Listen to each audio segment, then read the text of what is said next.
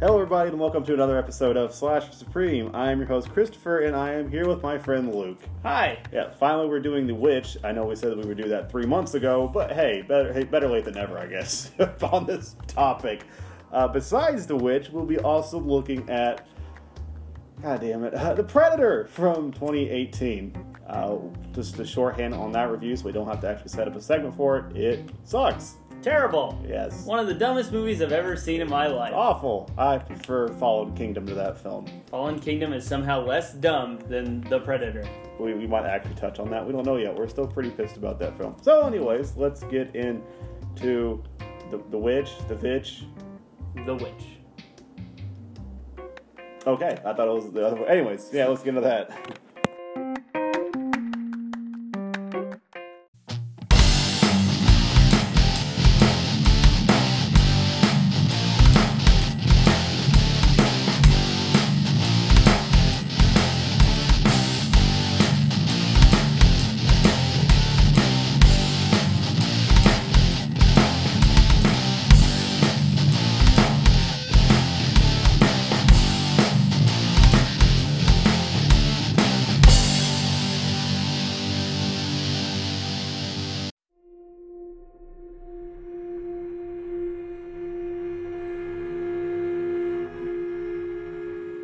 The Witch, or The Vitch, or whatever it's called.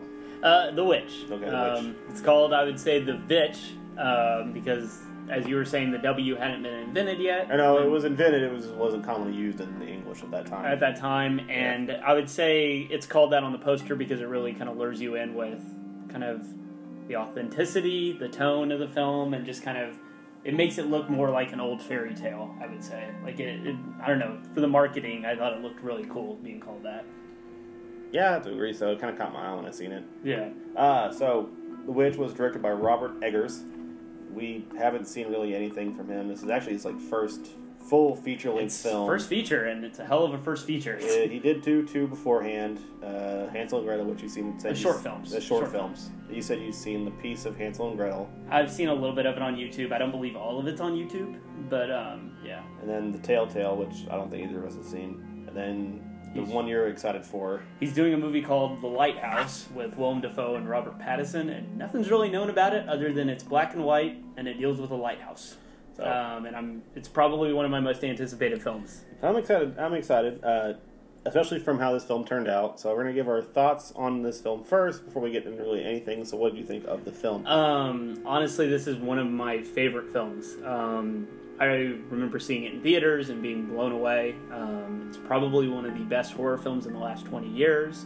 And one of my favorite horror films, though calling it a horror film is debatable. Yeah. I would say it's more... I mean, I feel like it kind of cheapens it to just call it a horror film because I think it's a really well-made movie. It's a period piece drama with horror elements, I guess, if you really want to, break it down. Yeah, but it's one of my favorites. It's directed, acted, music's amazing, it's shot amazingly well. What did you think of it as your first time seeing it? I liked it. It is, like I said, it's not really necessarily a horror film. There is horror aspects of it.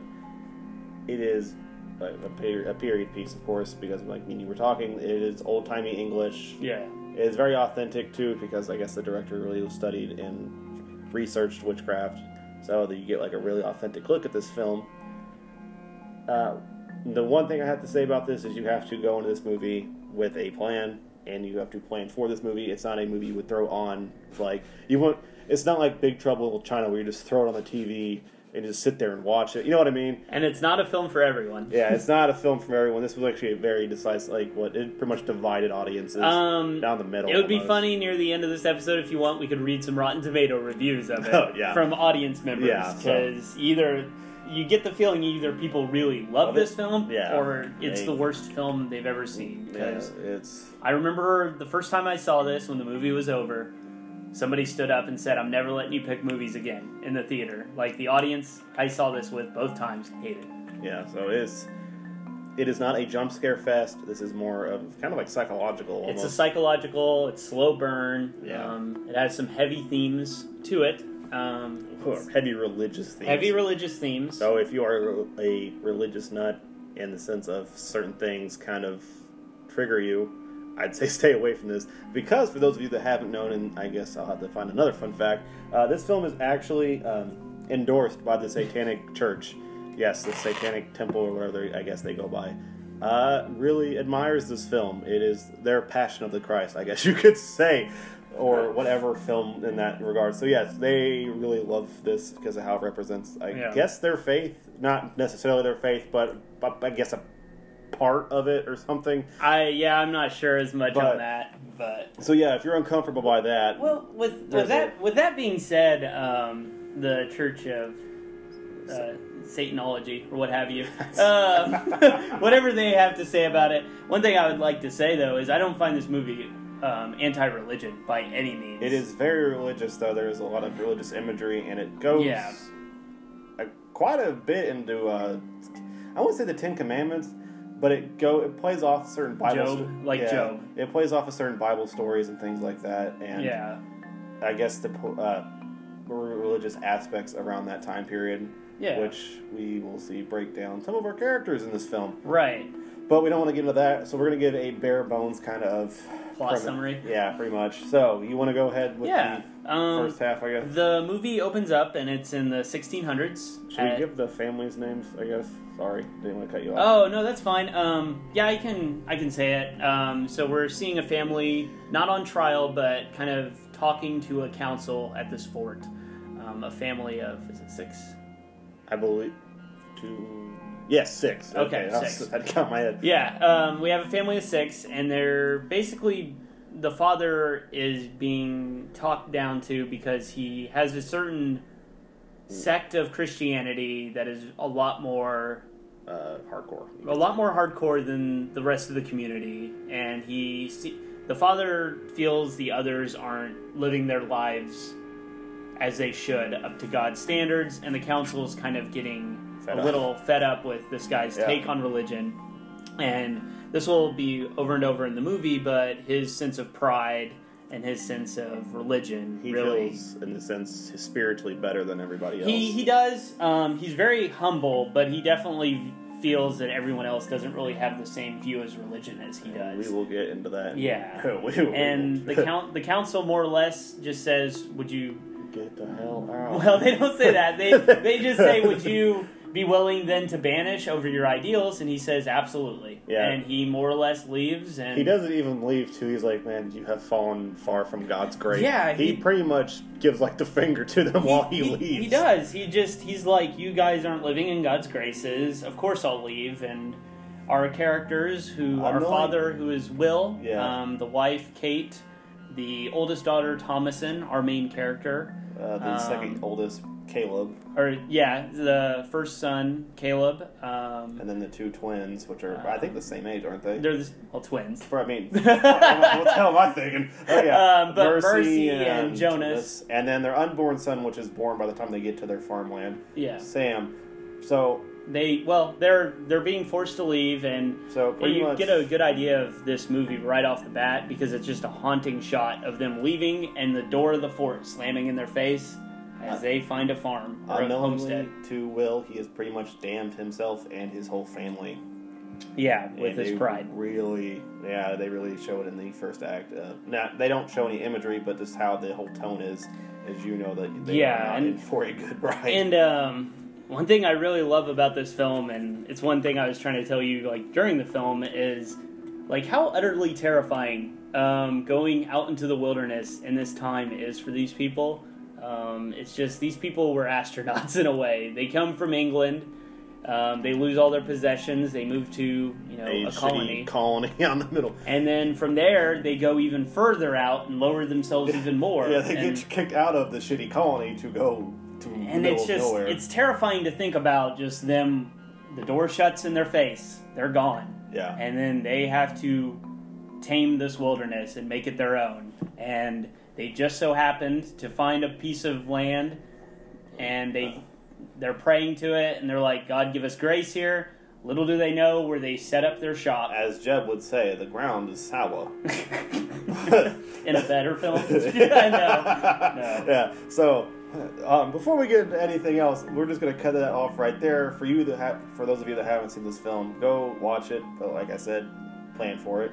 Yeah, I would hate to spoil this movie for anyone. Turn your phones off. Make your kids go outside if you have kids. Turn your subtitles on if you have trouble understanding the old-timey English. Yes, because that would be... I actually missed, I think, a little bit because of how the dialect they speak, especially when they're arguing and it's going back and forth. Yeah. So yes, you need the subtitles on for that. Trank your dog if you have to, so it's not barking at your neighbors. Whatever you got to do, just make sure it is completely silent. It's also, I think, because of where we're at right now, it's pretty much raining and storming, so I think it added to the film. Yeah, it did. So I loved it. You really need to have... It's kind of one of those films, if you're not paying attention, you're going to hate it, as we talked about. It is a feeling this movie invokes, and you need to be able to get that feeling. So I guess for those of you who haven't seen the film, go watch it. For those of you who haven't or don't care about spoilers, we're going to get into spoilers. Yeah. And we'll give you a countdown of 5, 4, 3, 2, and 1. Anyway, so... First spoiler, I guess. So from there, we just see the family kind of living their day-to-day. They've kind of tamed a little bit of land. They have a couple buildings and a farm started. Yeah. And we're just kind of getting a daily sense of what they do for a living. To live. Yeah. And the ground... Seems like it sucks. They're kind of right off the bat. The father is talking about how the corn isn't growing, the food is kind of spoiled, the corn is rotten, and they're just not doing that well here. And that day, our main character Thomasin, she's asked to watch the newborn baby that has been born into this wilderness, unbaptized, and is watching the child playing peekaboo with it outside. And it's done in a nice shot and reverse shot of the baby's face and Thomasin as she's playing peekaboo.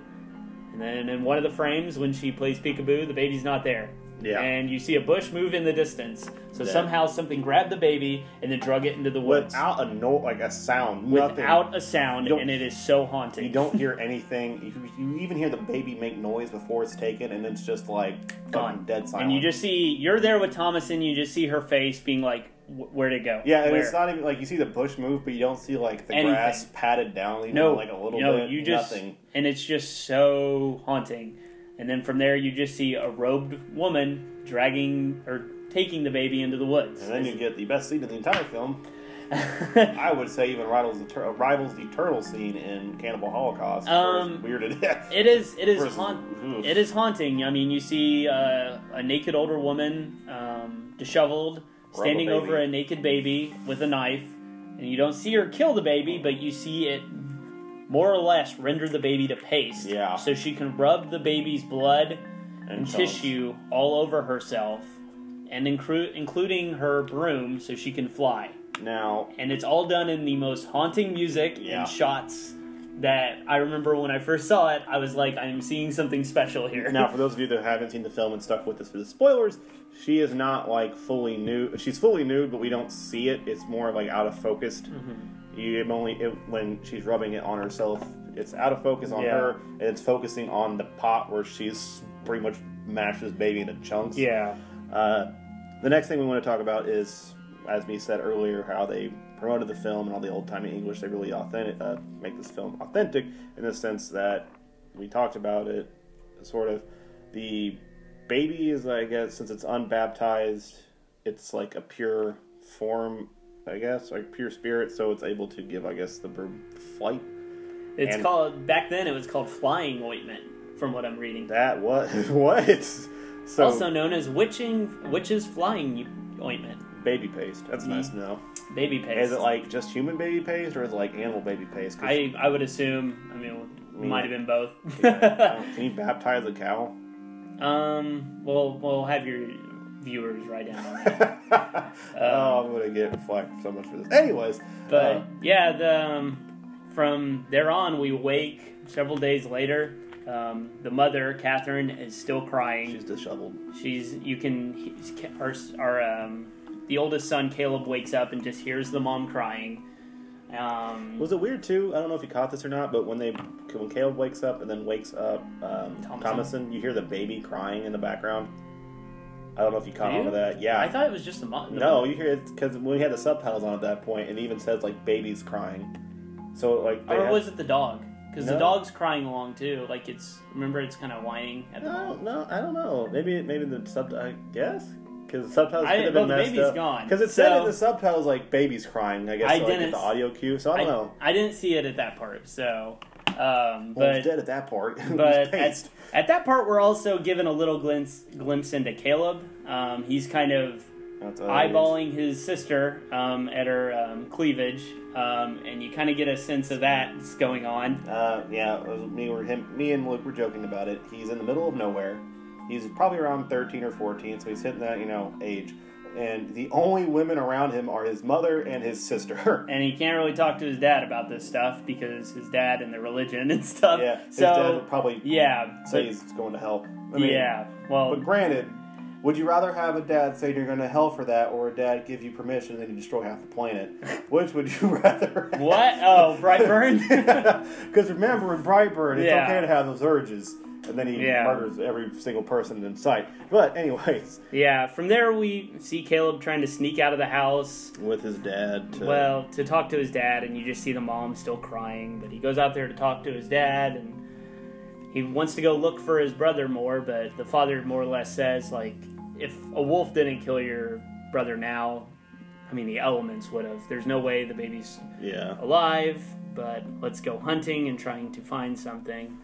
Because as we were talking about, the land is pretty much rotten, so they know they can't grow it, they got to catch it. Yeah, so. And I mean, while they're hunting, the son is even asking the father, like, but my brother was unbaptized, does that mean he's in hell? And the father kind of coyishly, like, doesn't want to answer about that, and they kind of wander through the woods to check the traps. And they find out, too, when they get to the traps, the son's like, well, how did we get the money for this? And he's like, well, I sold your mother's silver cup that she had in her family forever. It doesn't sound important now, but we will get to that. It doesn't sound important, but it is a plot point. Let's just say that for those of you who haven't watched, who don't care about spoilers, this is the first character flaw for Will. It is, and I'll get into my defense of Will near the end. Mm-hmm. But from there, they see a rabbit that will not run at all and is just staring them down. And it's so cute, and its nose is... And its eyes are bugging out, and it looks horrifying. I didn't notice that. Its eyes are bugging out, and I swear it creeps me out. Why is that rabbit just looking weird? It's just staring, and the father tries to shoot it, but the gun backfires and burns him a little bit, and the rabbit runs away. So they decide to go home. Yeah. Back to their fun home. They don't even, continue to hunt. They just be like, all right, we give up on this rabbit. So, yes, they go back, and we see... the twins playing with the, how should I put this nicely, their goat. Yeah. Which, if you think of a goat, it's white, nice horns. No, this goat is black and has big-ass horns, and, affectionately called Black Phillip. Yes, Black Phillip. And, you could pretty much tell it's a Satan in the goat. That was the one, that has to be the only thing about this film that I kind of give like a little bit of... Because it looks obvious. Yeah, it's so fucking obvious. As soon as you see the goat, you're like, alright, that's Satan. Well, to be fair... And not even that. As soon as you see the goat, you're like, alright, that's Satan. The kids are even like, well, they sing like a little song. Later. No, it's like right in the same scene almost. They're like it's singing a day song. Or two later. And they're like, Black Phillip, owns the land. We'll pray at Black Phillip's hand. Or something like that. Something along those lines. Yeah. It's a day or two later. Yeah, but and to be fair, the promotional material of the film is the goat. So you would look into it. But yeah, you see the twins and them running around with the goat, and and then later that night they have their dinner scene where the mother is already pissed at Thomason for losing the baby. Yeah. And now she realizes her silver cup is missing. So she's blaming Thomason for that as well. And the father, of course, knowing this, he doesn't really own up to it either. No, he doesn't say shit. He does say, and there's gonna be a lot of me defending this father off and on, but I would say, the father does say earlier on, he's like, I'll tell your mother about the silver cup when she's not distraught. Yeah. She hasn't been stopped crying for days. I can't tell her that I just sold her last possession of their old life in England. Yeah. And then in this dinner scene as well, as I pointed out to you, Will's pose at the dinner table, because we're shown from him from behind. He has his arms up and kind of I'm trying to think of like the pose they call it when it's like in the paintings.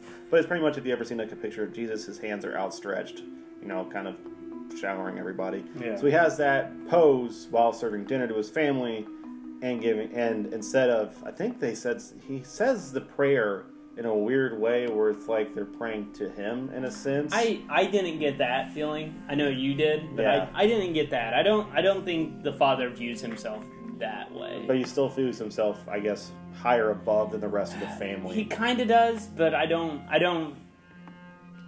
feel like that character would be that. Well, I mean, pride is his ultimate downfall. So, I mean, you could make that case for sure.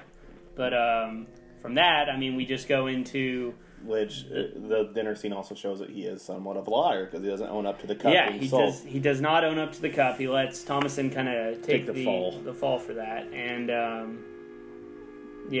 and from there, that night, we kind of find out that they're in dire straits. They don't have any food. And the mother's even asking, like, hey, should we just take Thomasin into town and give her to another family, marry her off? Which the whole children here. Yeah, they do the shittiest form of making sure nobody's around. They just go, hey, you guys asleep upstairs? And of course, nobody's going to be like, yeah, we're asleep, or, Yeah. So they didn't even get out of bed to go and check. And they begin to, pretty much say, the mother is like, I want to go back to town. Mm-hmm. I don't care what you think. We need to go back. We're not going to make it. We're going to die out here. We can sell it. Yeah, we can sell the daughter off. We can sell the crops off, whatever. I just don't want to be here anymore. Yeah, and the father is just like, oh, those people, they're not one with God like we are. Yeah. Kind of dismissing the idea still, and kind of just mainly leaves it at, we'll talk about it more in the morning. And even then, he even says, too, we can't go back like beggars. Yeah. So he doesn't even want to make it seem like they're having a rough time. So he, yet again, still doesn't want to show he's... With the pride thing, he's pretty much hitting him in that one. And then we go to the next morning. Yeah, which... Caleb is planning to go back into the woods to find food for them, so maybe it won't come into Thomasin having to be sold. Yeah. Or sold or given away. But he had told his mom the day before that the father and him were looking for apples and not just hunting. Yeah, I forgot about that. So this is the second time the father let one of them lie. Yeah. So the father let the son lie about that as well, that they weren't looking for apples because they didn't want to ruin that he bought traps. And the father's kind of allowing this to happen. But... So Thomasin finds Caleb trying to sneak out the next morning, and he's going to go look for food and try to get something so they won't have to do this. So Caleb and Thomasin are out. With their horse. Or the family's car in this situation. The family's vehicle. They're only... they're only transportation. Honestly, with everything. Because he has their gun, he has... Their dog. The horse. The horse, and, I mean... They're just out there, and they're kind of talking about where they were in England and how better their life was, and kind of reflecting on how things are now. And while that's going on, they see the rabbit again, and the dog chases after it. And it causes Caleb to run after the rabbit, even though they already have food, so I guess it was just kind of like an extra stop. Yeah. Well, they want to get Fowler, their dog. True. So and then while that's going on, the horse bucks and knocks out our main character. And then we see, I think the creepiest scene in this is we follow Caleb as he's following this rabbit, and how it's shot is just like pretty much the forest is just encroaching on him. Yeah. Like it's just almost, it's claustrophobic kind of how close this gets on him. To call back to what I was saying earlier, like about how these people are astronauts and they don't know where they're at. They really don't. It's like you get that feeling when Caleb's wandering through those woods. Like maybe it gets creepier too because the music's just amping up each second. While that's happening, he's also saying this Bible verse as well, and it's just And so all that's going on. Sadly, he finds Fowler. He hears the dog. If you're ever in a horror movie and you have a dog, you're not going to have that dog much longer. Because that dog's going to die. But he eviscerate that dog. He finds Fowler with his guts spilled out, and he continues to follow the rabbit further down, and then he finds a home, and a very buxom woman comes out. And lures him in. You see him kissing the woman, and then a old, decrepit hand pops out. And just grabs his hand, and that's it. Or, if you guys have seen Cinema Sins, the power of boners ends this poor kid's life. Don't bring up Cinema Sins. As they would put this movie. It's the power. I don't want to see what Cinema Sins has to say about the witch. This is what the power of boners has killed this kid. Since he cannot contain himself, and he's been, like I said, lusting after his sister. And this is the only, I guess, situation where he can do that kind of thing that's not incestual. Yeah. So a few hours later, Thomasin wakes up. The family is looking for Thomasin and Caleb. Of course, to find Thomasin, they cannot find Caleb, especially because it's dark now. Yeah, she basically stumbles her way back to the house, and the father is so overjoyed to see her, but they can't find the son. They're also pissed too. They lost their horse because they had 2 days. And the gun, and the dog. They had 2 days till that horse's retirement, and it was paid off in full. So, and they are isolated. They're a day's ride from civilization. No, a civilization. Yeah, it was a day's ride. It's a 2 days walk. Well, that's what I was saying. Yeah. So, that's another thing is once they lose the horse, you really feel the isolation kick in. Yeah, they don't really have much of a choice. What to do at that point. And I guess the cabin fever syndrome really puts in because they're all kind of at each other's throats at this point. Yeah, we did fail to mention one thing before that night and the following morning where they go out into the woods to look for food. We do have a scene with the twins. The twin siblings kind of heckling at our main character and Caleb, and Thomasin, just trying to scare the twins, says falsely accuses herself as being a witch. She jests, as she says later, that she is the witch, and that if you don't keep your mouth shut, I'm going to throw you and kill you like I killed Sam. Yeah, probably not the best joke to make, especially out in the middle of nowhere and you're dead. Probably not already when all this stuff's going on, but just to set that up. That the movie's kind of not hinting at, but just putting that idea out there for the rest of the family that Thomasin may be the witch. Yeah. But which plays into the part where Thomasin's the only one to return after they come out of the woods. And then it plays in that part too, because the same night she is going to check for the goats, and when she comes out, she sees her brother Caleb naked in the rain. Yeah, and he's like about to die almost. Yeah, he's delirious, and it goes from there to bloodletting, which, like I said, so much of this movie gets under my skin. But they're bloodletting their child as he's still in a coma, and it deals more with the family kind of going at each other's throats. Yeah, and they're kind of more or less talking about, we need to leave. We need to go. I'll sell whatever. It's kind of admitted before they find Caleb that, hey, I took the silver cup. No, is it there or is it after that? So they get Caleb back. He's pretty much upstairs by himself. They're doing their whole thing. Mm-hmm. He starts to have fits, and he starts to show signs of witchcraft, which then leads to the family praying. His jaws get locked. They cut it open. And they just try to pry his mouth open, and he spits out a whole apple. Yeah. You think it's his tongue because of how he's clenching his mouth so shut, but it's a whole apple that falls to the floor once she gets his mouth open. Which then freaks out the twins, because the twins knowingly, they think Thomasin is this witch, freak out, and then start blaming her for what's happening to Caleb. They start blaming her, and then the father tries to put an end to it and says, let's all pray. And the whole family starts praying, and then the twins can't. Yeah. They say they can't. They can't remember it, and then they fall to the floor in fits as well. Meanwhile, the oldest son is still pretty much going nuts at this point. It's probably one of the best child acting I've ever seen. Yeah, ever.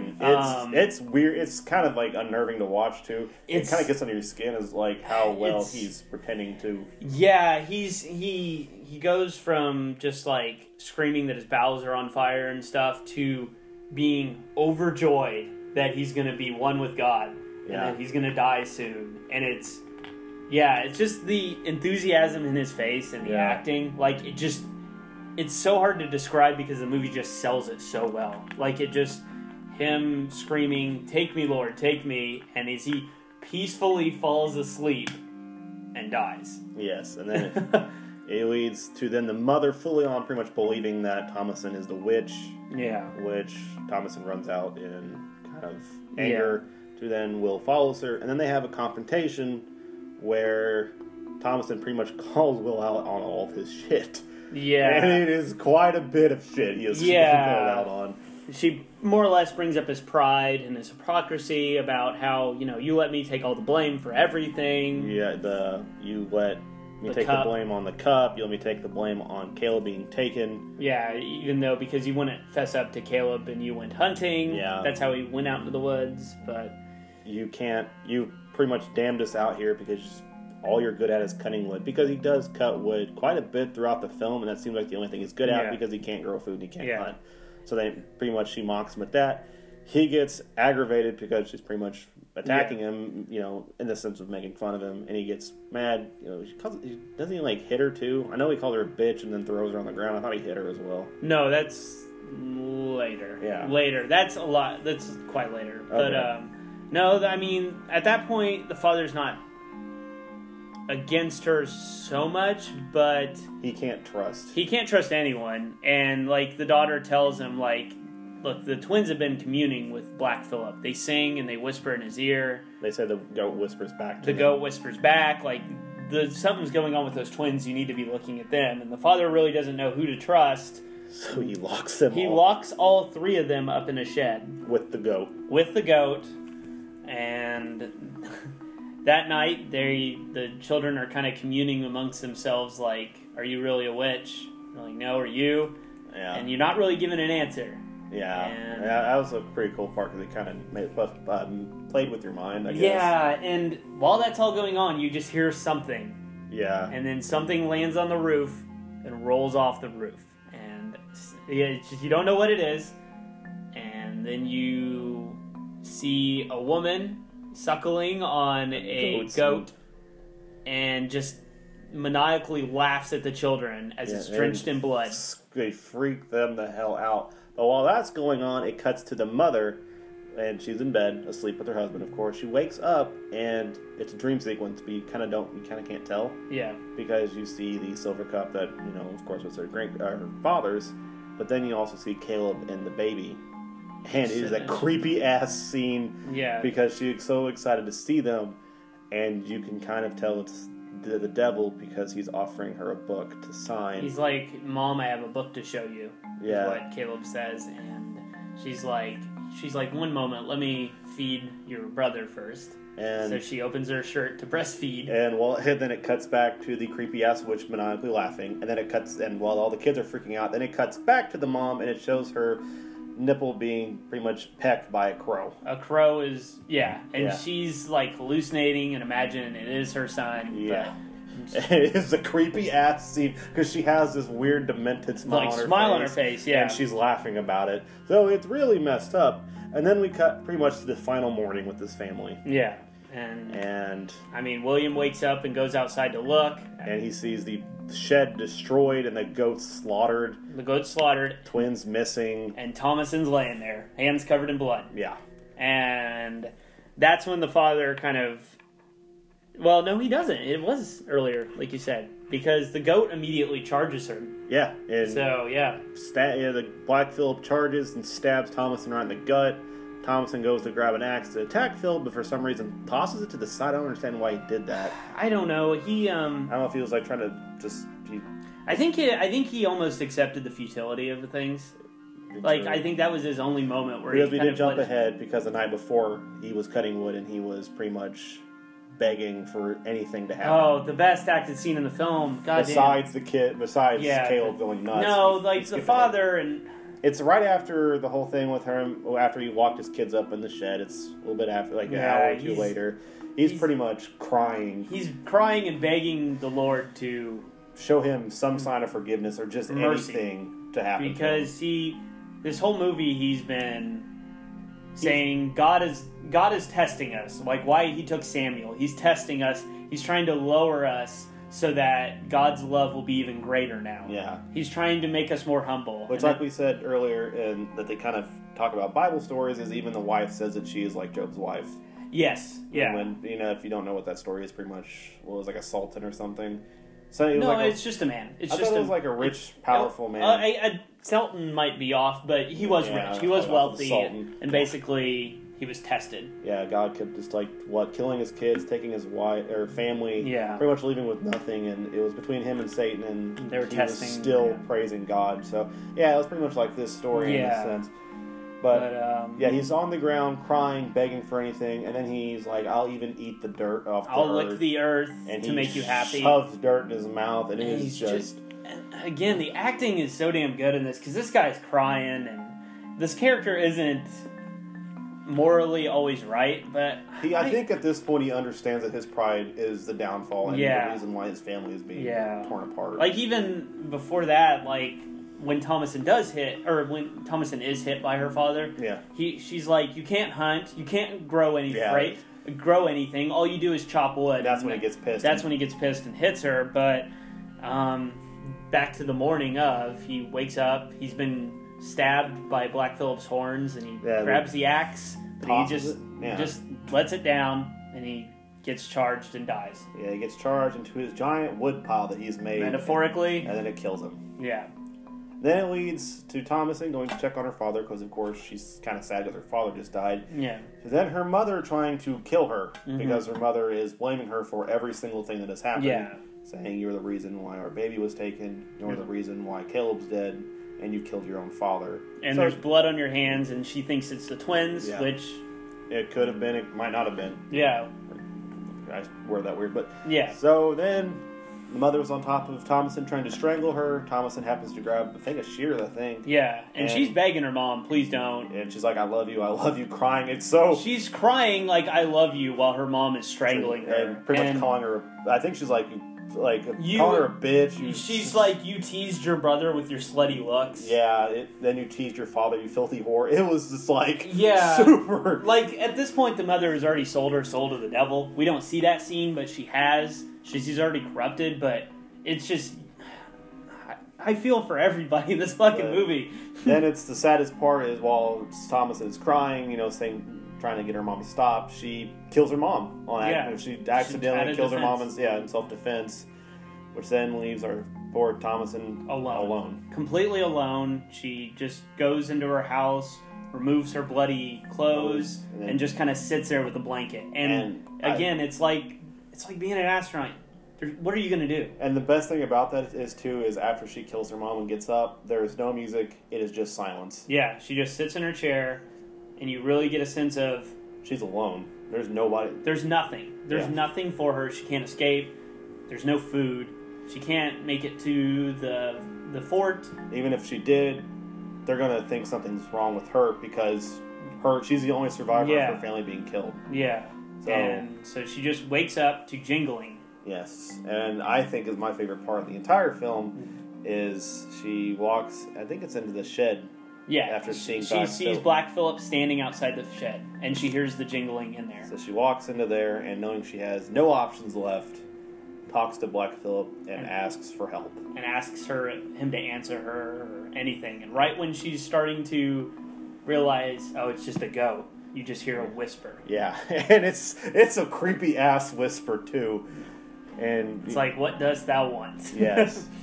And of course that is her deal with the devil, is he asks her to look at his book. And of course the book lays out in front of her, but we get this cool shot that's almost seamless, like you were saying, is we see a blackened hoof stomp in front of it, and then a boot stomp right in front of the hoof. Like the next stride of the foot.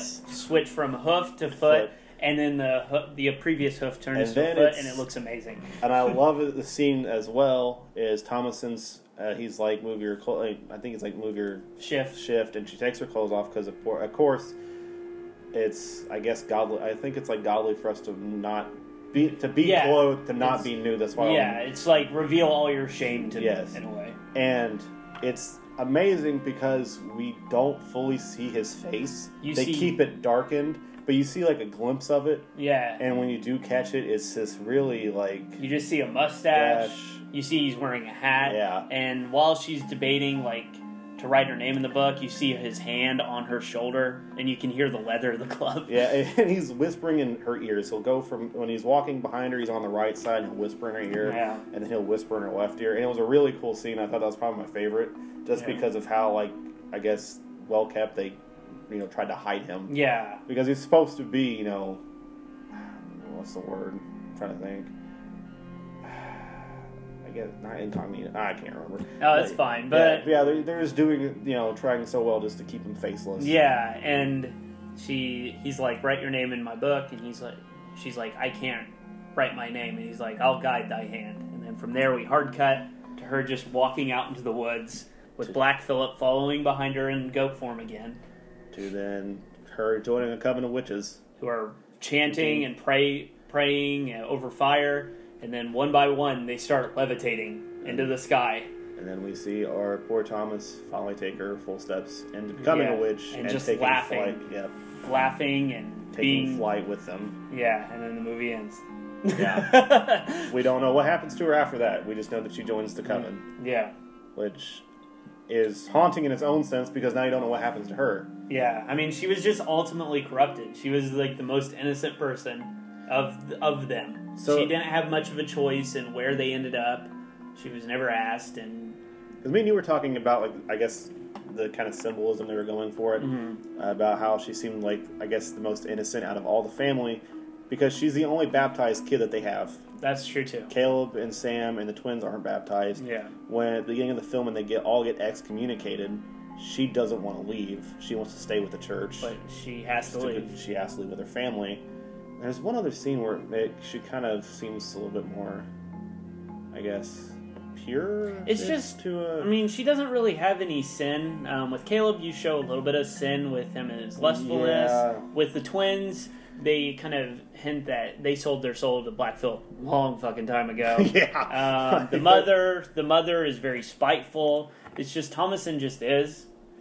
I think I can't remember what the mother has, because they say like she has like a sin in the sense of, she's not praying for God, she's praying for herself. So she's self-indulgent in this sense. Right. Yeah, and Thomasin, she's just pure, and she's a victim of all of the circumstance and other people. And that's why, in a way, I guess she was in a way more desirable. Why she's the one that lives. And we were talking about that because, I mean, she is the purest one out of all of them. She doesn't seem to have any kind of sin, really, in regards to the family of being prideful or self-indulgent. Yeah, and I've heard some reviews kind of say this movie's more about patriarchy and things like that. You can make that case. I think it's there. You have the case to be made, but the problem with that case is I feel like it kind of diminishes the father a little bit, because while he's an insanely flawed character, there's just something about all the characters in this film that there's something to them. They're not just evil. The only person I could say is quote unquote evil is the mom, but yeah, because at first, evil's not the right word, but malevolent maybe. Because I mean, this is gonna sound weird, but for the longest time, I had no clue why she was so hateful towards Thomas. I mean, even before the baby was born, she seemed to not care about the daughter. You don't really see much about it. You don't really, and that's one fault I guess I could say with this film. You don't get too much of the family before the baby is missing. But if you think about it, like, you don't really see the mom mad until after the baby's gone. True. So then there's the baby gone. My cup got stolen. Now my children are gone. The horse, the gun, everything is gone. And Thomasin's always there. Yeah, unscathed. She's like, it's pretty much the wrong case, wrong place, wrong time with her. Yeah. And she gets pretty much everybody except her father turns on her at one point. And then eventually the father does too when he locks her. I think he turns necessarily because he doesn't know who to trust. Not because he doesn't believe her. He's just he never really feels like he hates his family. Yeah. He's just like, I don't know what to make of this, so I'm locking you all in here. So what do you have to say, I guess, in regards to, before we go to the next review? God. So what do you have to say, I guess, in regards to The Witch? On the last statements, I know we did it beforehand, but... I think this movie is a masterclass. Like, it's just... I love so much about this film, and it joins the trilogy of Thus. You have The Fly, The Thing, and now you got The Witch as the best horror films I've ever seen. These movies all get underneath my skin in a way another movie can't. And it's just, like I said, the father's acting is so amazing. So is Caleb's. And so is Caleb. Thomasin's fantastic in it as well. It's just... She never has, like, any, like, scene-stealing moments. She doesn't... That's the problem. She doesn't have those scene-stealing moments. I mean, aside from when the mom's choking her and she's saying, I love you, and stuff. No. And it's just such a shame this movie didn't do well in the box office. It was only $4 million to make, and it made 40, so it technically won. But it's just, like, I would have loved for this to see a little bit more, like, Academy praise, but it's just not that kind of movie for the Academy, I would say. I mean, pretty much my opinions are the same thing. I really like this movie. The one thing we forgot to mention is some of these shots in this film are downright beautiful. Yeah. I did mention one with Caleb running through the woods. The mom in the grave. Oh, yes. So, like I said, the scene where Caleb is running through the woods, and it looks like the woods is encroaching on him pretty much and just trapping him in. There's a scene where after they bury Caleb, the mom gets in there with him and is holding him, and you get like a shot over the father's shoulder looking down. Of her looking at him. Yeah, and it's a wonderful... In the very beginning of the film, after they leave, it's them at a campfire at night, and they're just off in the corner of the screen, and it is just wonderful looking. So there is... Some of the camera work and some of how they have the shots set up are just beautiful in their own right. Yeah. And Luke has been looking up Rotten Tomato reviews to give kind of an example of how kind of split down the middle this film is. If you want, we can go over this. This movie was insanely divisive. Like I said, when the movie was over, somebody audibly in the theater was like, I'm never letting you pick a movie again. Yeah. People were snickering during this film. They didn't get it. I feel like this type of horror is lost. I've heard people, like, even when The Exorcist is shown now, people laugh at it. Yeah. And they don't really find it horrifying, which is a shame. I mean, you like what you like, but it's just a shame. But, what is it? Joanra S. says, Did you even what the movie? What the F? 0.000000%. Shitty writing, spelled with an R, not with a W. Shitty directing, without a space in between. Comma, everything is wrong, spelled with an H, WHRONG. Disappointed, spelled incorrectly. That earned it a half star. So we're not going to make fun of these people. We're just giving their... I'm not making fun of them. I'm just saying this they is were the comments they left writing on the Rotten Tomatoes website. And a lot of people found it boring, but you'll go from like 0% to like... This movie is a masterpiece. This is 5 stars. I've never seen a movie quite like it. This is the best horror film I've ever seen. People saying, "Oh, this is an out-of-body experience, unlike any other art horror out there." Give a good one. Somebody from a we gave the name of somebody. Oh, sorry. That was Sarek A.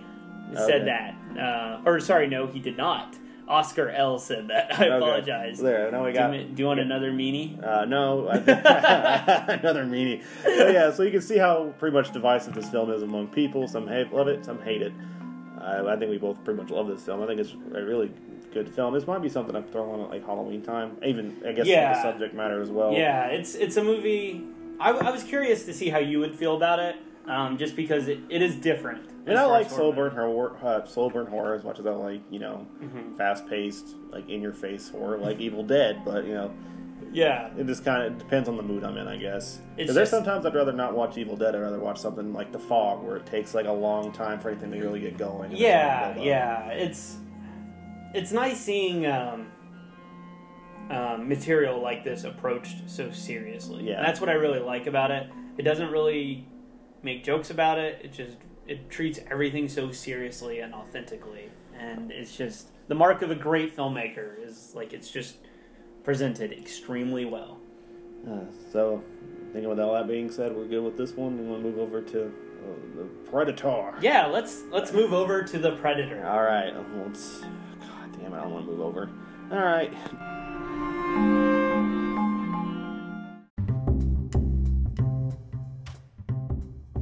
The Predator 2018 is one of the worst films I've ever seen. It is possibly one of the dumbest major franchise films I've ever seen on the big screen. I looked around while watching this film to see if Ashton Kutcher was there and seeing if I was being punked. I truly couldn't believe that autism was treated as a superpower, that the Predators wanted autism, and then in fact, that was the whole damn plot of the third act, of them wanting to genetically inject autism into their brain to weaponize it. I have never, ever seen a movie so destroying its own lore. I was astonished. It injects global warming into the mix as well. Chris, what did you think of The Predator 2018? God. All right, so first off, disclaimer, we're not going to be making fun of autistic people. That's not what I meant. In case you guys got that from his... They have superpowers, according to the film. So, yes. The Predator 2018 was directed by Shane Black. Which you thought would be a good sign. Yes. For those of you who don't know, Shane Black actually was in the original Predator film. He played Hawkins, and he also kind of wrote on the script to kind of tighten it up. Yeah, he tightened it up. Scripted rights. So, you would think he would do a lot better making his own damn film. Yeah. But apparently not. This movie is content with having a shit-looking grin on its face and making jokes at everything, including subverting references from the original, like... Instead of get to the chopper, it's get to the chopper, but this time they mean motorcycles. But also, it's not the right chopper, so the joke makes no sense, because a chopper motorcycle isn't what they ride. They also mess up on quotes. Instead of you ugly motherfucker, they call it a beautiful motherfucker. There's, oh shit. They do a reference, we're getting way too ahead, but last one. If they didn't have the script written well, why do we have to write this well when we complain about it? So, They make a joke, which I think was fine. I don't think the joke was fine. But originally, The Predator, the original film with Arnold, was going to be called The Hunter. So in this film, they make like a little reference to it and being like...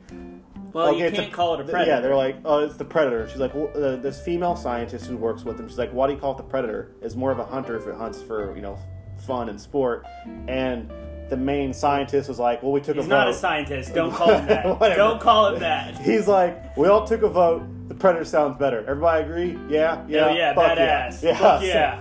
So, the film opens up with, God damn it. Do you need to? Let's Do you need to? Let's go. Fucking plot by plot. No restraint on spoilers for this movie, because fuck me, you shouldn't have watched this movie. Anyways. Film opens up with Guardians of the Galaxy 3 in the background.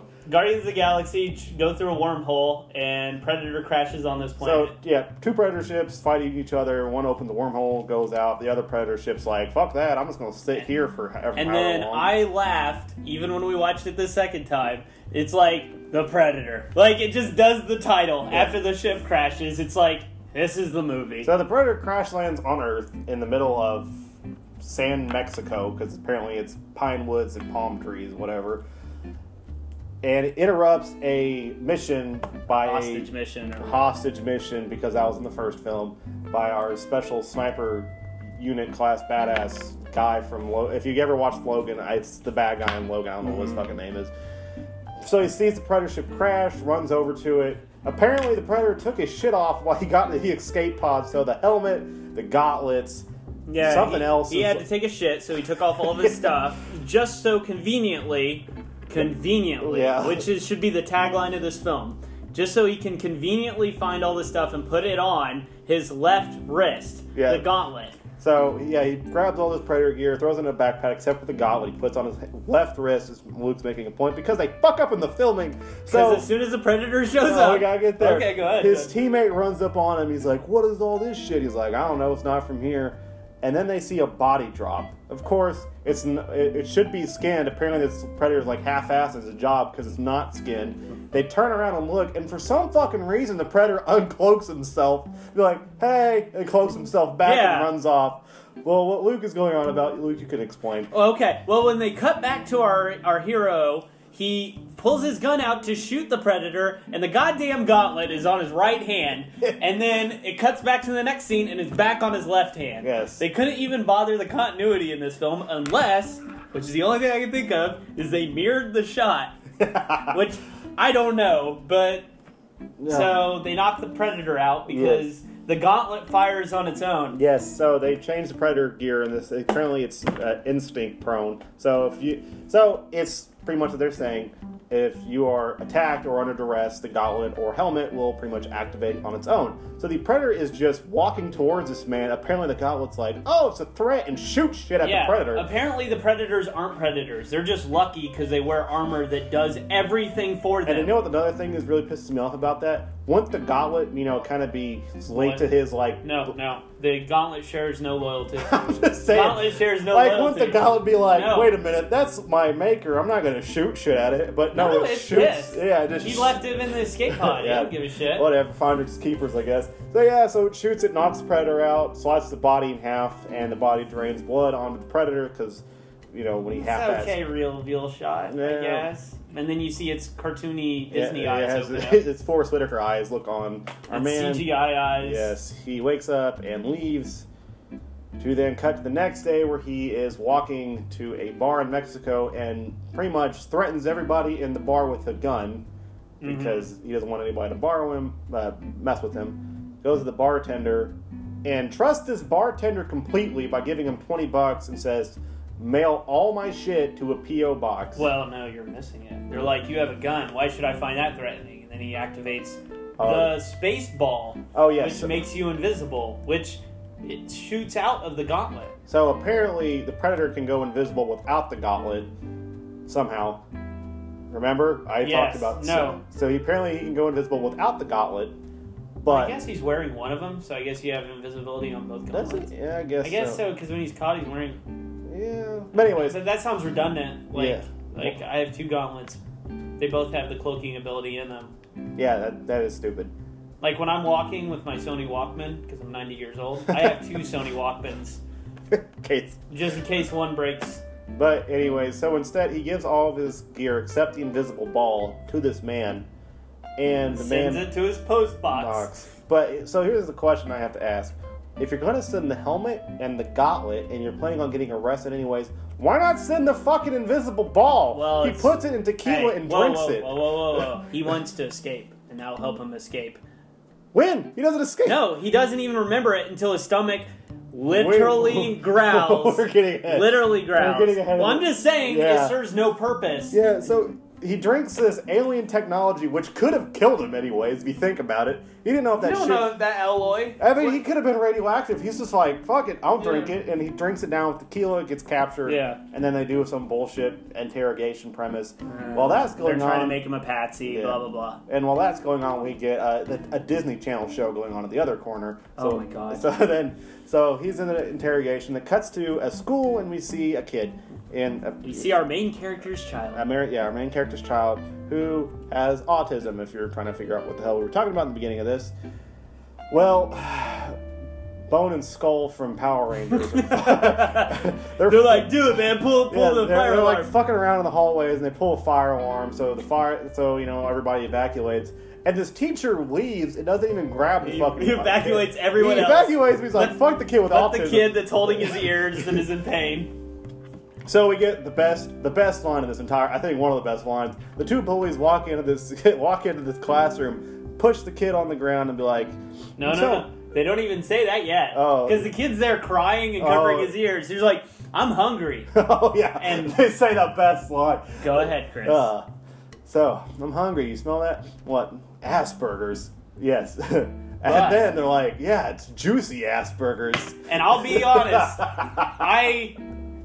I looked around in the theater at that moment because I'm like, what am I watching? I saw this in theaters with my dad. Love him. Happy Father's Day. But I hated this movie, but my dad liked it. So for whatever reason, I wasn't being mean during it. So for whatever reason, we actually just rewatched this when we were going on about it. But yes, the juicy Asperger's.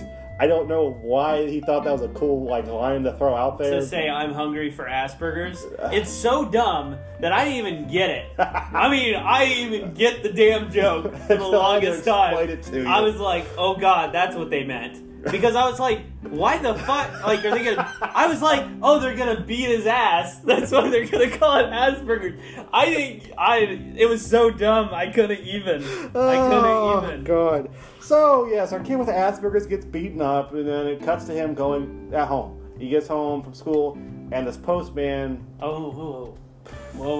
You forgot. You forgot to show off our hero's special ability. His X-Men power. He can put all the chess pieces back together. Oh, yeah. So after he gets beat up, I guess they were playing chess in class. Where he gets up and he puts all the chess pieces back on the board where they were. Yeah, showing he is a mega genius. So then he leaves, goes to school or goes home. Then post office or a postman for some reason drops off his father's package because he was late on the bills. I mean, wanted to just take it back to the post office, but fuck it, whatever. So the kid takes the box. Yeah, you know, if you weren't paying your bills, you don't think you would continue sending it. True. Like, you think it would be sitting at the post office. But anyway, the post office guy's like, hey, what does your dad do? He's like, oh, he defends our freedom so people like you can be mailmen. And you're like, wow, this kid's a prick. Like, the guy just looks at him like, oh, okay. Go fuck yourself, kid. So the kid opens the box. What do you know? It's the fucking mask and the gauntlet from before. Yeah. So... Which, hey, but... I mean, that sounds like a better costume than what the mom wanted him to wear. Yeah. Oh, yeah, because it's close to Halloween, so the kid needs to dress up. And... Fuck, I'm getting so confused. Anyway, fuck that plot point. Anyway, so he fucks around with all this gear, and then it cuts to our third character, which is apparently... Mega Predator. No. No, not Mega Predator? The Stargazer. So it was this woman who is well, we've already explained the shitty joke, yeah. So a woman who likes to, she looks for aliens or something like that. No, she's asked, like, I heard you like... Stargazer. Whoa, you gotta pause it. You like the movie. Oh, yeah. I heard you like... Stargazing. Yeah. There you go. So she gets taken, I don't know what her name was, I think it's like Annie or something. Dr. Annie. Dr. Scientist. Yeah, Dr. Scientist gets taken to this facility where they have the Predator from the beginning of the film. Oh, you forgot. How does she get to there? Oh yeah, they land on like this Avengers type dam, and then they say a shit ass joke where this guy's sitting and he's like, oh, because it's like an elevator and it's going down. He's like, you might be thinking, am I crazy or is the room stretching? And then you go, remember the haunted house ride? Remember it? Yeah. So it opens up. She's in this big ass laboratory with the Predator from the beginning of the film, and it shows callbacks to AVP and all the other Predator films. Yay! Like a short scene. Anyways, they go in there, they do the shitty Predator joke, which we mentioned, and then they're trying to figure out why the Predator has human DNA in it. And our main character so eloquently says, I get it, guys. You want to know who fucked a Predator. Yep. Yes, no professionalism about it, just be like, yep, who fucked it. Well, they try that route, but Shane Black and his ass-licking grin, they had to be like, oh, but we need to make a joke about it. Yes. So then, from there, we cut. It's kind of weird how we're saying cut a lot, because it just fucking... the scene's like going, and then it just stops. It was edited by Salvador Dali. It just stops right in the middle and goes somewhere else. You're like, I'm bored with that. Next scene. Where we see our main character introduced to Great Value Suicide Squad. I like that. Oh, god damn it. And so, you want to showcase our characters? Who's part of the Kmart Suicide Squad? So, we got our scout sniper who's seen an alien. We got our...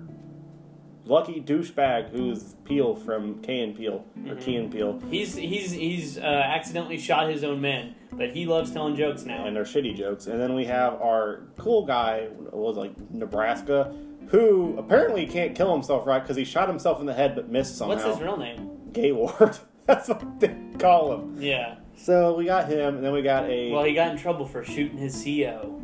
That's all you know. And then later you find out he tried to shoot himself and he missed. He very much did. I don't know how you missed that shot, but he missed he missed it. I found a way. And we get a guy with Tourette's. We get stupid ass lines throughout the film. Yeah, like, fuck me like an aardvark. Fuck me in the face like an aardvark. Yeah, that's that one. Or eat your pussy. Yeah, we'll get to that one. There's a guy that does shitty magic tricks, so apparently he It's such a weird minor trait. He apparently auditioned for the wrong fucking movie. He thought this was Now You See Me, but apparently that's what he thought he was going in for. And then we get... Well, he got confused because the Predator can cloak. Yeah. And he's like, now you see the Predator. He got confused. That's he read it wrong. And then we get our last one, the generic guy who's crazy because he thinks the world's going to end. And he's sprouting Bible verses. So, of course, that's the fucking group we get stuck with for the rest of the movie. Well, of course, they think our main character... He's the crazy one. Yeah, I don't fucking know his name. The scout sniper, they think he's nuts because he's seen an alien. We just call him badass. That's what he is. So, in the world of plot convenience, they end up at the same fucking location Dr. Stargazer's at, where the Predator is escaping. Yeah. And they realize, oh shit, Scout Sniper is correct. Yeah. Oh god! And then hilarity ensues. They run. Oh no, chase, we forgot the biggest plot convenience. Oh god! Hold on. I want this one. I want this one. So the Predator wakes up. You gotta start. The Predator wakes up and eviscerates everyone in the room. Now, later in the movie, it will be revealed that this Predator came to Earth to save humanity. So anyway, the Predator wakes up and murders everyone in the room. Murdering, biting their limbs off, throwing them against walls. Throat slashing everyone. He is here to save us and offer us a gift that humanity needs to survive. So he continues killing people. Then he busts out a helmet that was in a case from... 19... I think it's the original Predator mask. One of the original Predator masks. He puts that mask on and somehow can type into the Wi-Fi of his old... His mask. His mask that the son has, and he can see what that helmet sees, and that helmet just so happens to be seeing a report card or something that says the son's name and the son's school on it, so that Predator then can figure out where his son lives and go there. It also translates our language into his language. For his convenience. Which, again, convenience. So we got a pissed off Predator who then goes to try to murder the little Why would he be pissed? He's here to save humanity. I don't know. Fuck it. He's murdering everybody. He's here to help us, but don't touch his shit, I guess is the moral. It's like, I gave you guys some shit, but you My question is, what the fuck do you think is going to happen when he landed on Earth? Did he not think would be like, hey, I mean... He was just going to run up to the president with his knives out, like, I'm here to save you! He's going to murder all the security. That's the dumbest thing, too, is because the movie was notoriously reshot. The movie ending was reshot because there was going to be a subplot where Predators, there were good ones, and they were held in Area 52 or whatever. Yeah. And then later, the Predators were going to ride around in APCs with our heroes. I mean, that'd been cool. I've seen the production photos. But, fuck me. Anyways. So they're escaping. Of course, we get to the chopper line as our Predator evades capture. Yeah. And runs off. Our Dr. Scientist shoots herself in the foot. With the tranq dart. And Scout Sniper and Dr. Scientist ride off with our loony bins. Off to not anywhere in particular, but a hotel surrounded by people to stop and fucking chill. Yes, one I think is smoking weed, and they're just kind of fucking powwowing out there. After they even say, hey, we're fugitives. Yeah. They party. And... Oh, God. So our little Timmy goes out for Halloween, because it's Halloween night. Wearing the Predator mask. And the gauntlet. And gets hit in the back of the head. Well, no, there's actually a genuinely good moment. There's a slight good moment. So you go ahead and put the Easter egg. One of my favorite little Easter eggs in this film, there's not many, is that while our hero's kid is walking, little Timmy's walking through the streets, you see someone dressed up as the original version of the Predator, which Jean-Claude Van Damme was dressed as. So that's a really cool little reference. Meanwhile, into hating this film. We took a brief pause. So the kid goes up to this trashy, ghetto-ass looking house. To run away from Asperger's. Yes. And he knocks on the door. Nobody answers. So he's walking away, and Kevin, a douchebag named Kevin, comes out and throws a tin can at Now, what does he say?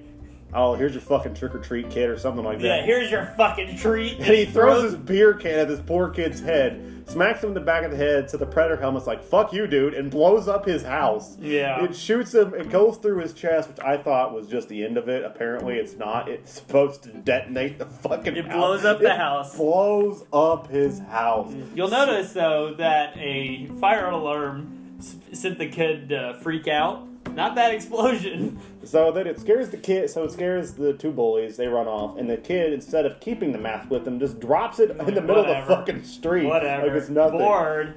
So then it cuts to our Scout Sniper and Dr.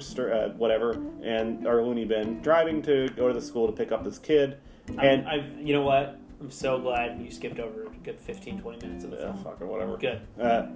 So you hear the police scanner, and their calm as can be is like, hey, a 10, 12-year-old kid just blew up a house he's seen in front of a car. Not like, holy fucking shit, this kid just blew up a house. Yeah, we last saw that kid walking that way. Walking, then why don't you have him? Yeah, they're just like, they're so calm about him blowing up a house. Yeah. So then we get the Predator dogs.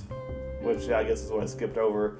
No, you skipped over the whole thing at the parents' house. Oh, yeah, whatever. And the rousing speech. Or the hotel stuff. Yeah, whatever. Remember the hotel stuff where he says, "Use your pushy"? No, yeah. The just filler moments. So, yeah, they're at this movie. Yeah. So they get there to the school. There's a fight, in quotations, against the predator dogs. One gets blown up by a grenade. Did we even talk about how super predator's here now? Not yet. And the other dog gets lobotomized, so he becomes stupid. Yeah. And then it just waddles off. Yeah, Super Predator brought him to this planet, and also our little Timmy can control the Predator's ship with the other Predator's gauntlet somehow. Yeah, I forgot about plot convenience. I forgot about that. Yeah, more plot convenience. So we get the cool scene of them running. The only cool scene, I think, through the entire film, and it was ruined in the trailers, is they're running through the building, and they see a Predator chasing them, and they're confused because the one the original one is behind them. That's here to save us. So the original one that's here to save us pins up Scout Sniper up against the wall and is getting ready to kill him. He's like, "Where's my shit?" To see a hand fly through the window, grab the Savior Predator by the throat, and then slam him on a car. That's the only cool scene in the entire movie, I think. And punches his head off. Yeah, and punches his head off. And apparently grows an exoskeleton, which we didn't see, but they felt the need to share it with us. They had to... Olivia Munn had to say it because no one in the audience saw it. Yeah. So they're like, "Oh, it grew an exoskeleton." So we get the Shaquille O'Neal of Predators pretty much beating the shit out of the normal Predator because he's like 8'2". And again, it's CGI. Yeah, it doesn't look good. But so they run off because they run off, and the Super Predator realizes, oh shit, they still have Savior Predator stuff. So they go to kill him, or they go away from him while the government is tracking them down and all this Meanwhile, bullshit. The government has the mom and the wife held, and then Super Predator shows up there to kick ass and chew bubblegum. To kick ass and find out clues that the son might have left. Just so happens he made a drawing that apparently the Predator can read, and it's to scale of where the ship landed. That Savior Predator. Oh, fuck, we forgot about that, too. So the kid puts on the Predator mask and is able to see all that Predator's culture and history. Just by putting it on. Not by pressing a button. Nope, he just puts it on up to his face. He sees that Predators are injecting themselves with stuff. It's human DNA. With inferior species, apparently, because why would you kill an animal? Yeah, you find out that Predators really aren't hunters. They're here to challenge people, and then the people that are the strongest inject them into your bloody body? No, so what happens is, they come, they go to a planet, they'll kill a creature, they'll take the best traits from that and put it into themselves, which answers the question, okay, if you're able to kill it, why would you take its traits? Well, it's just like The Fly. Jeff Goldblum stepped on a fly and he's like, I conquered you, now I'm going to mix you into my bloodstream. Which I would have to say the only reason that would sound smart is like when you talked about if they were like to kill Dutch or Donald Glover's, Danny Glover's character from Predator 2. But no, they toss him a pistol and say, good luck, man. Yeah, or they blow up and try to kill him. Or in like the Predators when it's Adrian Brody and whatever Rodriguez. It makes no sense. It's so hackneyed, it's ridiculous. They're like, no, every time they ripped out their skulls, they were wanting their blood marrow so they could fuse. Yeah. And also, they're here because global warming is going to kill all of us. Yeah, so they get to the farm, and the government finds our Suicide Squad at the farm. Mm-hmm. They get captured, of course, and then leads to main bad guy talking to Dr. Scientist about how, remember when the Twinkies went out, nobody gave a shit until they were leaving, and then we're like, oh man, we gotta grab all the Twinkies. Same deal with us. Predators, perfect analogy. Predators don't give a shit about us, but now they're realizing the climate change is happening, and we're gonna be dead in like a generation. A generation to 2 generations. So it's pretty quick. Why not snap this all up in that time frame? Yep. So this movie isn't only an alien film; it's also an environmental film. Mm-hmm. It's a political statement. Yes, it's a political statement. So we need to stop polluting so predators will not come to Earth and harvest us for. Yeah, that really puts a price tag on it. Scout Sniper says a shitty one-liner, kills 2 people, which this is the one thing that pisses me off is they're in a barn and the Scout Sniper is at one end of the barn and his best friend Nebraska's in a hallway. Okay, you dig? So Scout Sniper kills these 2 men while Nebraska's being chained up by this one guy who can see that where they're at. Doesn't go that way to be like, hey, you guys need some help? No. So Scout Sniper gets free, kills both of them. A grenade goes off some fucking other place in the building. That's the only thing that sets this guy off to go, fuck, what's going on? He gets killed. They leave. And main bad guy takes little Timmy away. And then it goes to the goddamn worst joke of this whole fucking movie. Is they're getting ready to leave, and all of a sudden you hear, whoa! And Scout Sniper goes and takes his shit. And then he gets his ball. Yeah, he gets his little ball from the beginning of the movie. Yeah, he'd forgotten about it. Yes, and it's not like hidden, they pause and you hear, whoa. You missed one of my favorite jokes in the film. What? It's like when the soldiers are like, man, this whole situation's retarded. The soldier's like, hey, don't say retarded. The dude's kid's retarded. Yeah, they make fun of the kid with Asperger's. What does the kid say to his dad? He's like, I'm sorry I'm not what you wanted me to be. Oh, yeah, and the dad's like, that's okay. When I was your age, I wasn't what I wanted to be either. It's like, thanks, Dad. So then we get to the main confrontation, which is our shitty Suicide Squad versus the government versus the Super Predator, which is inside the ship, which the government's trying to get inside. Which has the MacGuffin. And the Predator the movie remembered then about. Puts on speakerphone for everybody to hear and is able to translate it that McKenna. He wants that the planet is doomed and they're all weak species, and that little Timmy has... No. You're going to spoil it for your audience. Oh. It's like, there is only one true warrior among you. Oh, yes. McKenna, our main character's last name. He shall be your leader. I'll give you a 5-minute head start. Get running. And everybody's like, oh shit, it's our Scout Sniper man. No, it's his little kid. Because he has autism. Because autism is the next evolutionary step, and it makes you a superhero, which is what the film tells us. We will talk about that in the ending, because the ending pisses me off. Anyways, which then leads to our only cool hunting scene with the government. I disagree. It's the closest thing they got. It's the government and our shitty Suicide Squad teaming up to try to hunt this predator in the dark fucking forest. Because it was reshot. Yes. So our main bad guy has the plasma caster on his shoulder, and they set it up earlier to be like, hey, watch out for, that thing's dangerous. He doesn't believe him, whatever.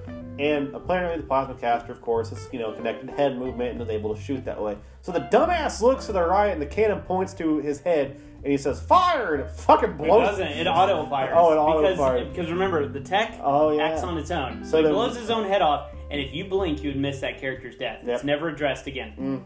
He's gone. Yeah, that. And then part of Key and Peele dies with his Tourette's friend because... Well, they're both thrown on... spikes. No, they're thrown on like a branch stabs them. Oh, a branch stabs Peele and something impales his buddy with Tourette's. The Punisher. The Punisher, and they're like... Okay, let's both shoot each other now. Yeah, they're like, we're both not going to make it out because they're buddies from when one of them shot the other's squad or whatever. Which would make everyone fast friends. Yeah, so they point at each other and they try to be sad with it and they shoot each other and you're like, okay, two down. That was weird. All right, 2 down. So then it cuts to the Predator ship taking off, the Super Predator ship. And it's the dumbest. So we got Nebraska, crazy Bible thumper guy, and Scout Sniper on this ship. Yeah. So, oh my god. The shield starts coming up and Scout Sniper yells, everybody lay down so we're underneath the shield.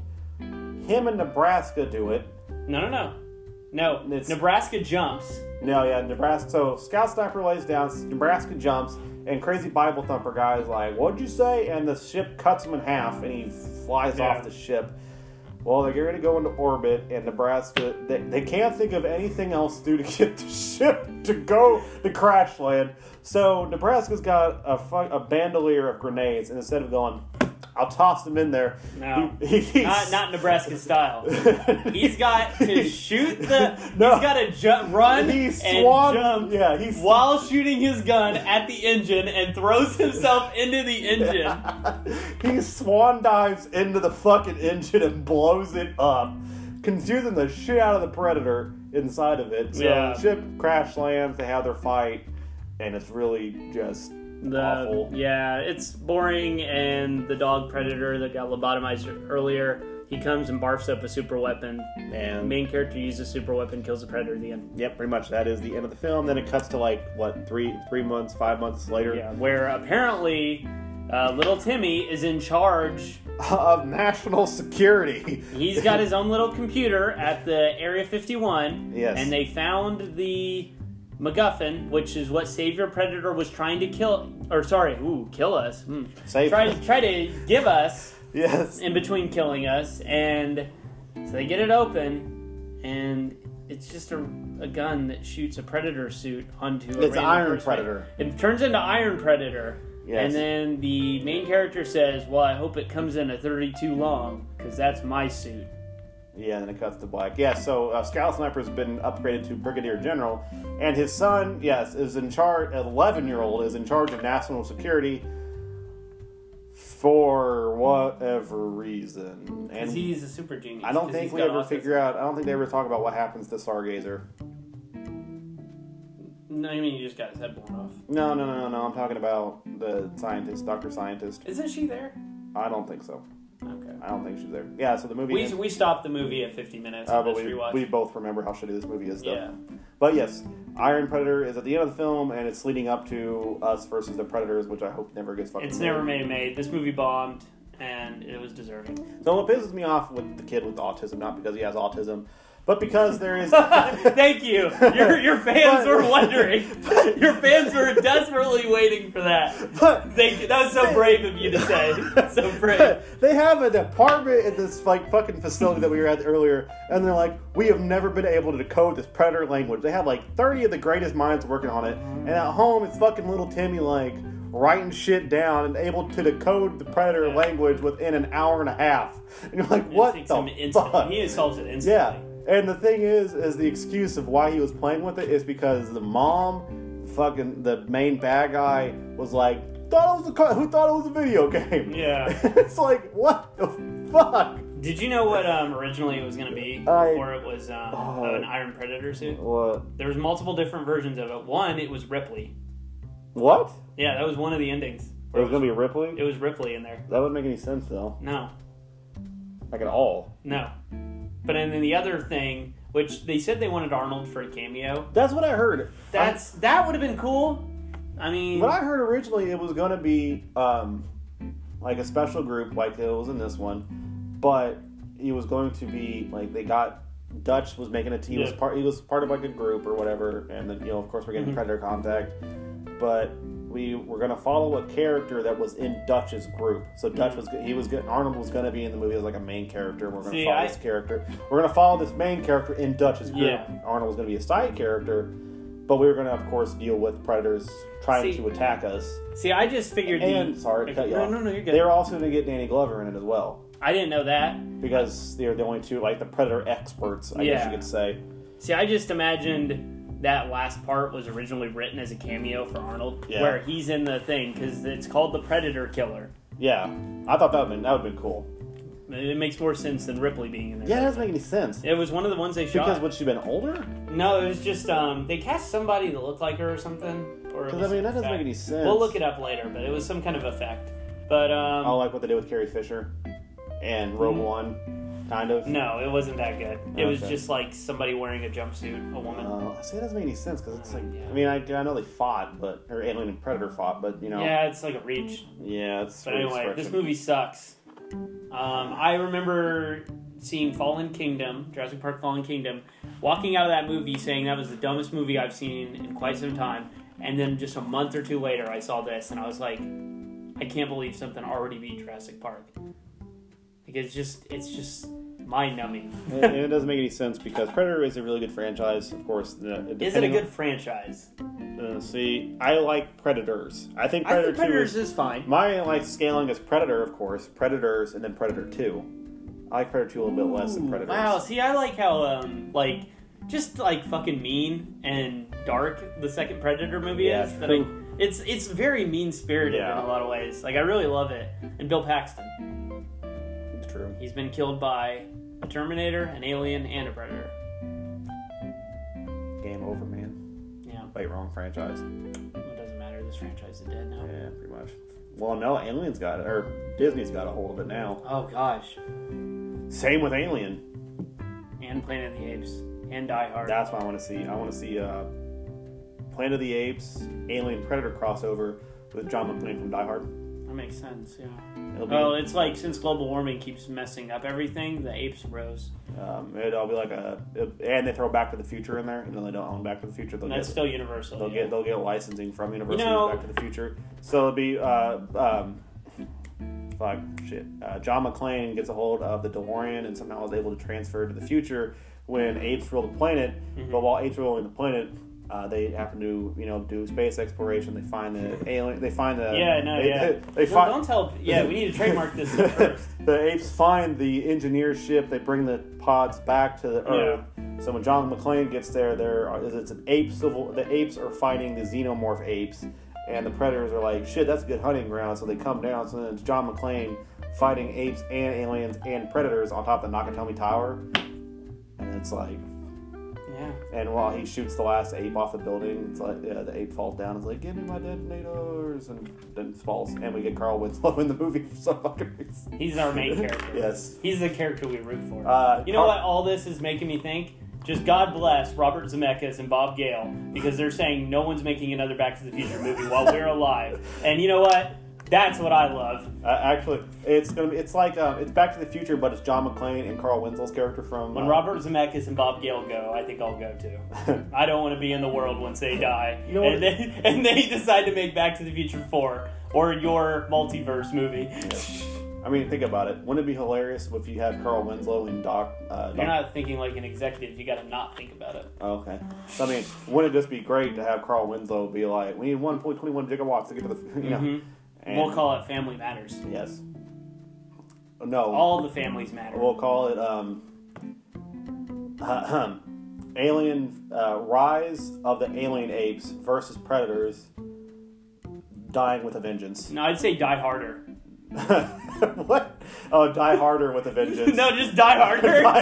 Because it makes no damn sense. It's all damn thing. It just says Die Harder because it's the best sequel title ever. Oh, Die Hard 2, Die Harder. Next, I guess. So I normally do this with the outro, but since I won't be doing the outro with Luke with me, I think we have decided on the next one we do together is going to be Child's Play, the original, and Child's Play, the remake?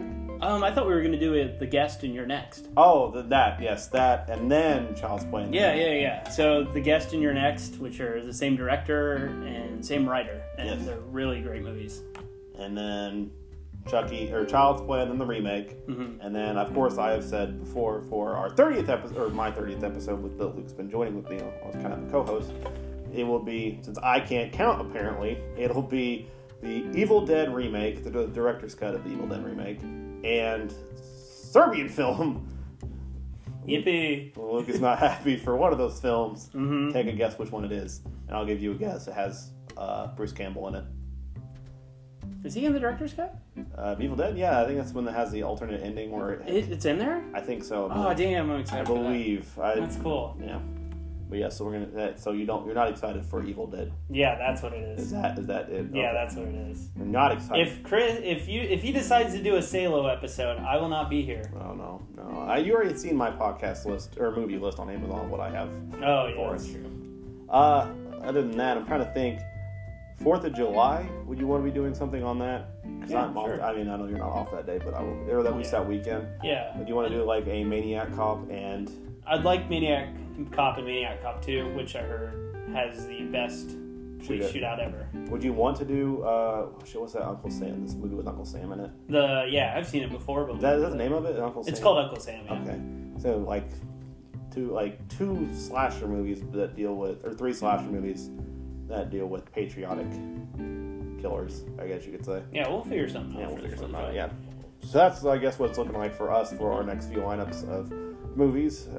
When, of course, I do the outro, I'll be giving what I'm going to be doing next weekend besides Luke. If we have enough to talk about with Luke's episode, which we probably will, we'll just be doing that. If not, we'll do another one. So, anyways, anything else you want to say about The Predator before we go? Don't see it. Come on, really? It stinks. That's what the critics said. Yeah. Have you ever seen that show? No. Okay. Have you watched the Predator Christmas special? That isn't a thing. Yes, it is. Oh, it isn't? Yes, it is. Okay, we're going to go watch that. No, it's a thing. It's when they were trying to release the Predator on Blu-ray, They did a claymation, same style. I remember that. Yeah, where they make just nonstop jokes where Santa Claus and a reindeer with a minigun do the manliest handshake ever recorded on film. I guess I didn't see that. We'll go watch that. Yeah. So anyways, that it? Yep, that's it. Oh, goddamn, I feel bad for this franchise. Anyways, meet you over in the outro, and we'll go through the fun facts and everything.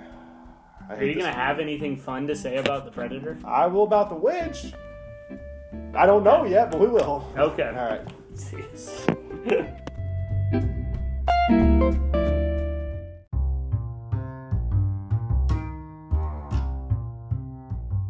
Thank you for listening to another episode of Slasher Supreme. Please like, share, favorite, subscribe, thumbs up, or whatever you have to do to let me know you're out there listening. If there's a certain video game or movie you would like me to review, please leave me a voice message here on Anchor, a message on the Facebook page, or the Instagram page. If you do not follow me on Facebook or Instagram, just look up Slasher Supreme Podcast and you will find me to stay up to date to, things going on. Today's movie fun fact is that in The Witch, there is a scene where the corn that Will is growing shows signs of, I think how you say is ergot, which is a kind of neat reference. It's because that ergot is a hallucinogenic fungus which grows on corn, and it's a possibility that's what caused the possessions in the for the Salem witch trials, is because many people hallucinate. So that's like a leading cause for it. So it's kind of throwing some like real world skepticism in there, is that maybe they're not seeing anything. Maybe it's just this fungus they've ate, which is making them go nuts. So it's kind of a little cool history fact in there. They kind of a little side thing they threw in there. So that's really interesting. Adding to that authenticity of everything going on with in the film. Now, of course, we're going to discuss what's going on next week, possibly if Luke is, if me and Luke are able to kind of meet up and do that. If not, I have 3 movies lined up that I'm debating on doing for next week's episode.